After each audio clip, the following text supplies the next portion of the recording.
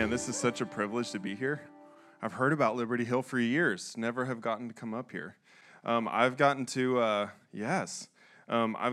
be a part of One Chapel since the very, very beginning. One Chapel and Mountain Gateway decided to do this really cool partnership where the local church and the missional church can try to come together and not be so separated, right? And so that's why we're here. So a representative from Mountain Gateway is preaching at every campus at One Chapel. Isn't that awesome? Yeah, super cool. I think it's pretty awesome that I get to, preach in this series about what matters most, right? One Chapel's in that series. I think you started last week, right? What matters most? And as I was thinking about the message that I was going to share, I'm like, all right, what matters most in life? And for me, it's pretty simple. What matters most is, what does the King want? What does King Jesus want for my life? What does he want to do through me? How does he want to lead me and direct me, right? But then I was looking at Matthew 22. You can turn in your Bibles to Matthew 22, 36 through 40. If you have your phone, you can pull out your phone too.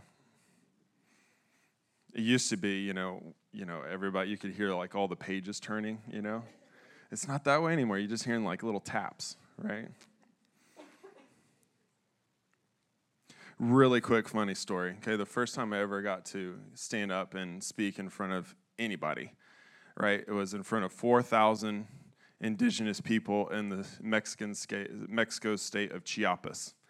Right, I hardly knew any Spanish at all. And the leader of our ministry, he goes up to me and he looks at me, he's like, "You want to preach?" And I was like, "No, I don't." And he was like, "Oh, okay, all right." It was a conference, right? And the next day, I felt so bad about saying no, because I knew I should say yes, right? Of course, you got to say yes. And the next day, he came up to me and he's like, "You want to preach now?" And I said, "Yes, sir, I will." And he's like, "Awesome."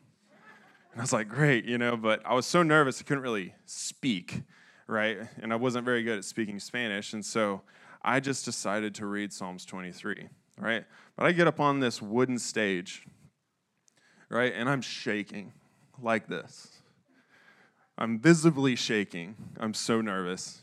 And I get my Bible out, and I was like, the whole worship service, I'm like, practicing reading, I don't want to mess up, and I'm practicing what I'm going to say, before I get up there, right? So I get up there, and the leader of the ministry, he introduces me, and he get up there, and I said, "God bless you, brothers. Please turn to your Bibles to Psalms 23, and I just began reading, and you could hear 4,000 pages turning like crazy, trying to catch up. So it was funny. All right, so Matthew 22, verse 36.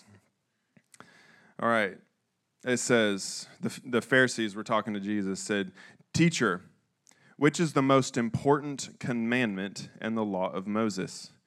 Jesus replied, "You must love the Lord." Jesus replied, "You must love the Lord your God with all your heart, all your soul, and all your mind. This is the first and greatest commandment. A second is equally important. Love your neighbor as yourself. The entire law and all the demands of the prophets are based on these two commandments." It's pretty amazing, right? Like all of the prophets, all of the commandments, all the Old Testament, it all boils down to these two commandments. Love God and love people, right? And really, loving people means you love God, and if you love God, you will love people, so it's all intertwined, right? Okay? And so we think about what matters most? Jesus literally said it right there, right? Love me. Love me and love people. That's what matters most. Amen? Does anybody agree with that? Yeah? Awesome. And so we go, all right, what does love look like? There's a song like, "What does love look like?" Right? What does love look like? Sometimes we think like, oh, love, that's ooey gooey mushy stuff. I don't know about that, I don't know how to express my feelings very good, you know. You can ask my wife, you know, I don't ever cry, you know. So I'm like, all right, what does love look like in your life, in our life? What does it look like? In John 14, verse 21, Jesus very clearly explains, here's what love looks like. Those who accept my commands and obey them are the ones who love me. There's a lot of people who say they love Jesus, but really they love an idea about him. Right? They love an idea about him, or they say that they have affection towards him. Right? How many people have we seen? They can lift their hands. Maybe they have a couple of tears go down their cheeks. You know, and they're like, I just love Jesus so much. It's amazing. Or maybe your hands are in your pockets like this the whole time. But yeah, I love Jesus. There's the full spectrum, right? Jesus isn't asking necessarily for an outward demonstration in terms of hands lifted, jumping, although he is asking that. That is a commandment in the Bible, by the way. Lift holy hands and praise to the Lord. Offer a sacrifice of praise. It is in the Bible. Those who accept my commands and obey them are the ones who love me. So Jesus is putting a definition to what love is. What is the natural overflow of loving God? And that is obedience. Now, there's a difference in you try to do a bunch of stuff to earn the love of God. There's a difference there. That isn't what you should be doing. That's not what Jesus is asking. What he's asking is, you love me so much that there is a natural overflow of love and obedience to me. Okay? Jesus first loved us, right? Here's the gospel. Although we were sinners, Christ died for us. He loved us so much that he put himself on that cross and he said, I love you so desperately much, I'm willing to sacrifice my life for the redemption of your sin. Isn't that awesome? That's the gospel. He sacrificed everything for you and for me in obedience to his Father. He poured his love into us first. And then whenever we actually truly recognize what Jesus did for us, we go, now I have to obey you. Not out of obligation, not out of law, not out of, Jacob came and forced me to do it, or Pastor Darren is cracking the whip trying to cause me to, to worship or to obey him or whatever. No, I am so overwhelmed by the reality of the goodness of God in my life that I have to do something. I have to obey him. Does that make sense? That's the gospel, guys. Christianity 101. Right there. That's like step number 1. If anyone wants to follow me, you must take up your cross daily and follow me. If anybody wants to follow Jesus, you got to pick up something that will cost you. You have to pick up self-denial.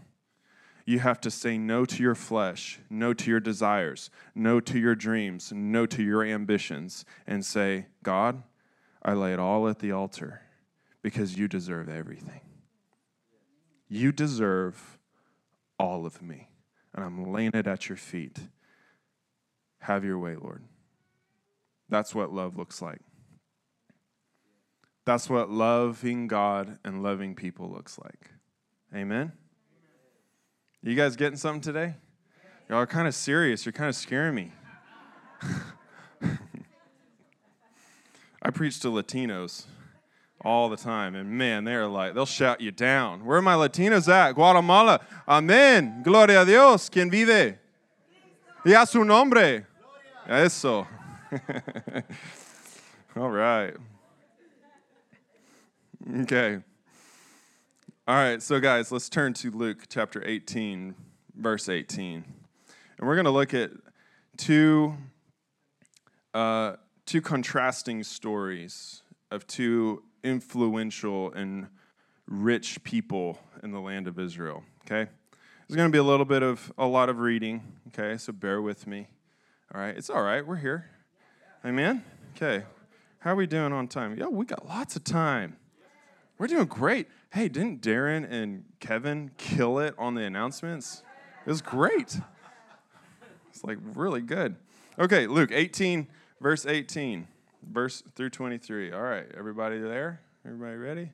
Okay, that's what I do in Mexico. Sorry, it's like stuck in my brain because I want everybody to actually see the word of God for themselves. Right? Don't just trust what I'm saying. You need to see it for yourself, okay? So I know that's not really American. Usually there's a verse up on the screen. But anyway, we're good, right? Yeah? Okay. Okay, once a religious leader asked Jesus this question, "Good teacher, what should I do to inherit eternal life?" "Why do you call me good?" Jesus asked. "Only God is truly good. But to answer your question, you know the commandments. You must not commit adultery. You must not murder. You must not steal. You must not testify falsely. Honor your father and mother." The man replied, "I've obeyed all these commandments since I was young." Ooh, nice. You're perfect.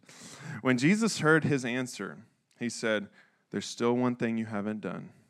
Sell all your possessions and give the money to the poor, and you will have treasure in heaven."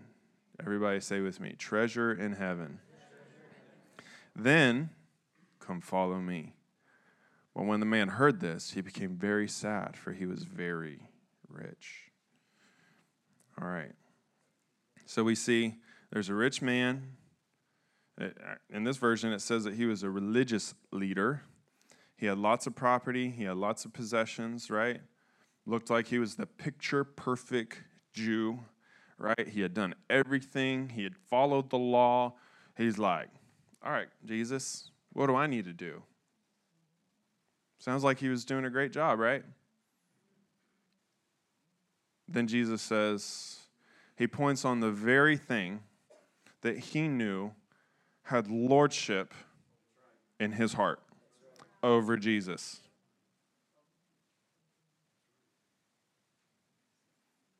Whatever's in your life that has lordship over him, Jesus is going to poke on it and poke on it and poke on it and poke on it forever until you bring it into submission to him.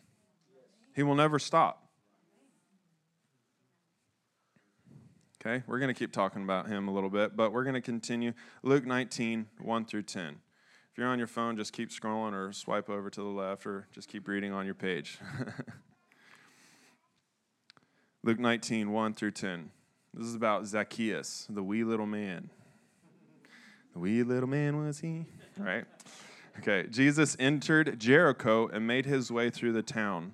There was a man there named Zacchaeus. He was the chief tax collector in the region, and he became very rich. He tried to get a look at Jesus, but he was too short to see over the crowd. So he ran ahead and climbed a sycamore fig tree beside the road, for Jesus was going to pass that way. When Jesus came by, he looked up at Zacchaeus and called him by name. "Zacchaeus," he said, "quick, come down. I must be a guest in your home today." Zacchaeus quickly climbed down and took Jesus to his house in great excitement and joy. But the people were displeased. "He has gone to be the guest of a notorious sinner," they grumbled. Meanwhile, Zacchaeus stood before the Lord and said, "I will give half my wealth to the poor, Lord, and if I cheated people on their taxes, I will give them back 4 times as much." Jesus responded, "Salvation has come to this home today, for this man has shown himself to be a true son of Abraham. For the Son of Man came to seek and save those that were lost." Amen? All right, so what are some commonalities between Zacchaeus and the rich young ruler, the rich man or the religious person, right? You notice that both had a desire to see and be with Jesus. Isn't that cool? Okay. Both were rich and influential. Now, contrasting, the rich man seemed like the ideal candidate to follow Jesus.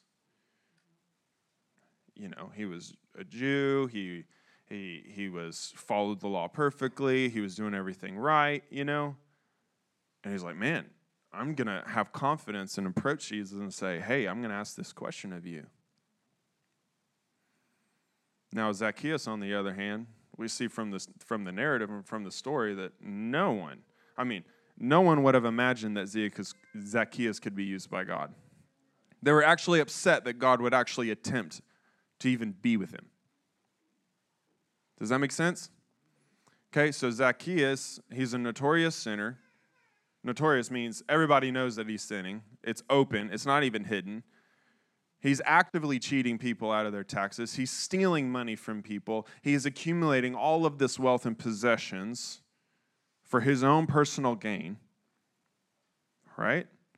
And everybody hates him. They despise this dude. The rich man had an outward appearance of godliness. Zacchaeus did not. He was actually despised. But the two people had very different responses to having an encounter with Jesus. Now, the rich man couldn't give up his wealth and his status because it was the Lord of his life. He couldn't give it up. It held a position in his heart and in his life that he was like, I can't give that up. You know, it's the only recorded place in the Bible, only place in the Bible that's recorded where someone denied and refused a direct ask from Jesus. Anytime Jesus looked at someone in the eyes and said, you come follow me, they dropped everything and they were like, yes, sir, and they followed him. But this guy, he couldn't do it. Right? He couldn't surrender wholeheartedly to Jesus. Zacchaeus was so moved by Jesus, the fact that he would visit his house was so moving to him that he decided to radically give away half his wealth and make things right with those he cheated. Not only just repay what he cheated, but pay him back 4 times what was owed. Do you notice that? Did Jesus ask Zacchaeus to do that? No, he didn't. Maybe Zacchaeus knew that although he had accumulated all the wealth that he could possibly want and keep on doing it, it actually wouldn't fill the void that was inside of him. Right? The rich man was deceived by his own righteousness. You notice that?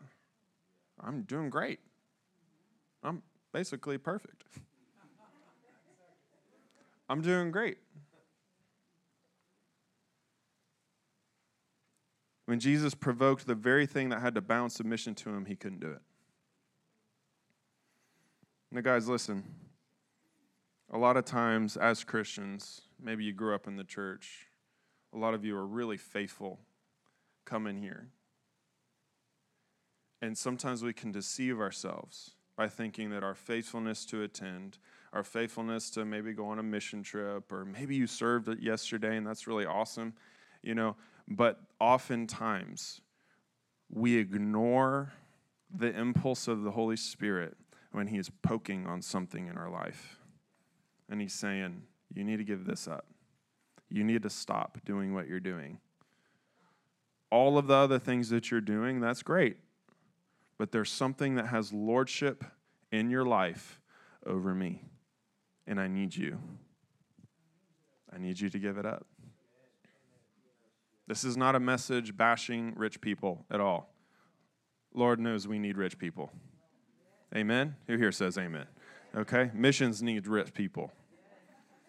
Missions needs funding. Okay? Like, we have a mission to cover the entire globe with the glory of Jesus.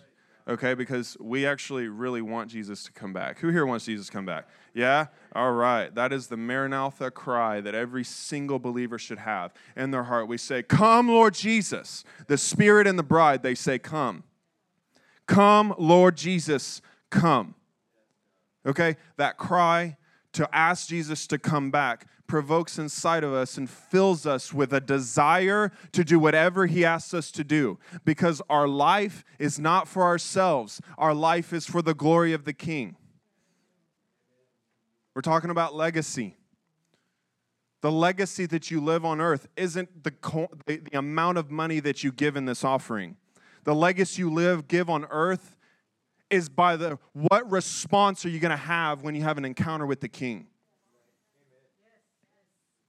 Don't be deceived by self-righteousness. Don't be deceived by your piety. Don't be deceived by how often you attend church, or if you tithe, or if you give an offering. Don't be deceived.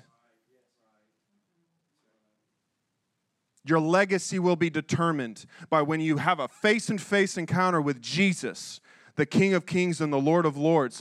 What are you going to do? Will you turn away?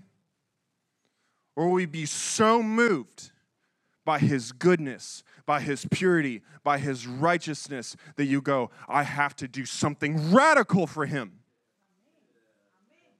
I have to do something radical to respond to him who brought salvation to my house, salvation to my heart, who cleansed me of all unrighteousness. Even though I was a sinner, Christ died for me. I deserve hell. I do. I grew up Christian, but I deserve hell. But Jesus said, Jacob is worthy of salvation. He's worthy of the blood that I'm going to shed on this earth. And he comes and he meets with people. He's meeting with you now. He's provoking your heart right now in this very moment.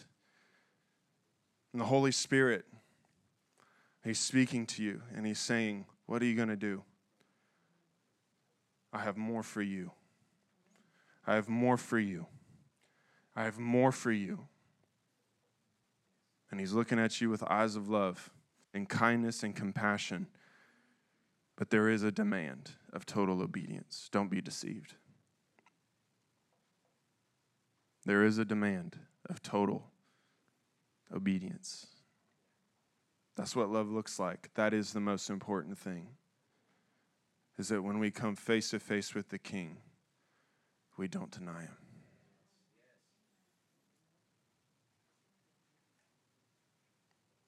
What are we going to do when Jesus comes? Let's make sure that our lamps are full of oil. Let's make sure that our wicks are trimmed, that we are living every single day in preparation of the return of the King of Kings and the Lord of Lords, because he deserves everything. Guys, he deserves it all. He deserves everything that we can give and everything that we can't give. It's not about how much you do have. It's about the percentage of what you do give him.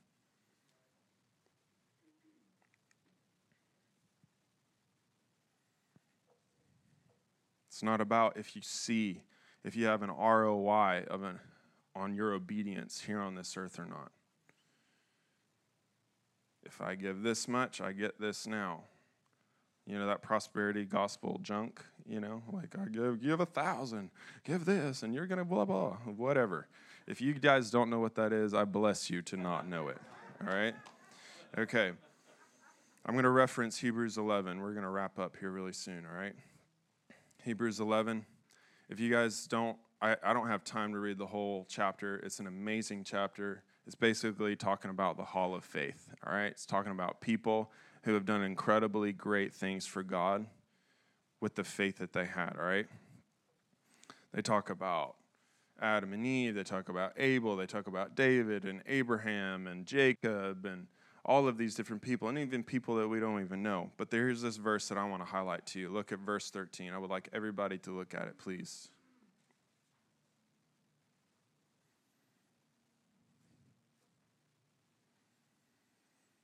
Hebrews 11:13. After he begins listing out all of these incredibly amazing things that we go, wow, that's awesome. It says, all these people died still believing what God had promised them. They did not receive what was promised. huh? But they saw it from a distance and welcomed it. They agreed that they were foreigners and nomads here on earth.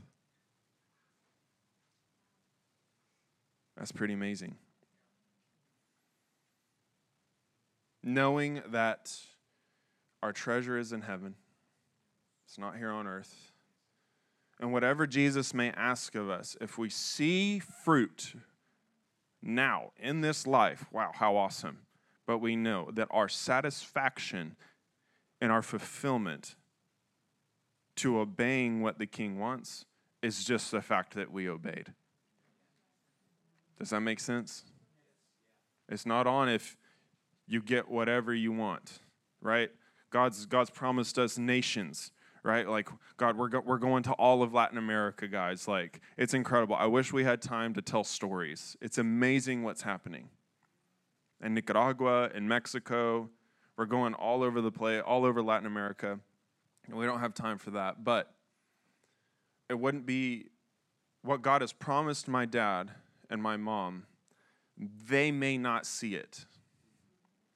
They may not see it. But it's going to happen, maybe through me, maybe through Micah, maybe through his kids, right? But something's going to happen. And we know that our treasure is, and our legacy is remembered in heaven. Our legacy is in heaven. Our legacy is with what Jesus, what he remembers of us. Not what mankind remembers of us. Not what mankind thinks of us. We may be ridiculed. We may be spit upon. We may be destitute. We may be killed for the name of Jesus. But what does heaven remember? That's what really matters. What does heaven remember?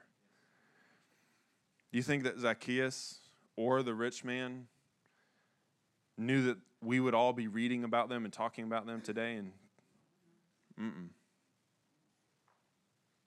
do you think that maybe if that rich man knew that he would be remembered as the only person to deny Jesus a face-to-face encounter and a direct act of him, do you think that if he knew that all of us today in 2023 and the millions of people who know about his story and are preaching sermons about him, do you think that he would deny him if he knew what would happen and what legacy he would leave on the earth? Do you think he would know? He would do that? I would probably not, right? Who wants that? I think God was kind enough to not tell us his name.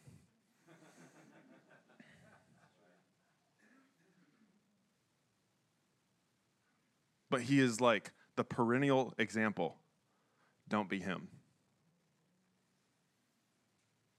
So all of us, we need to examine our own life. You can go, the canon is closed.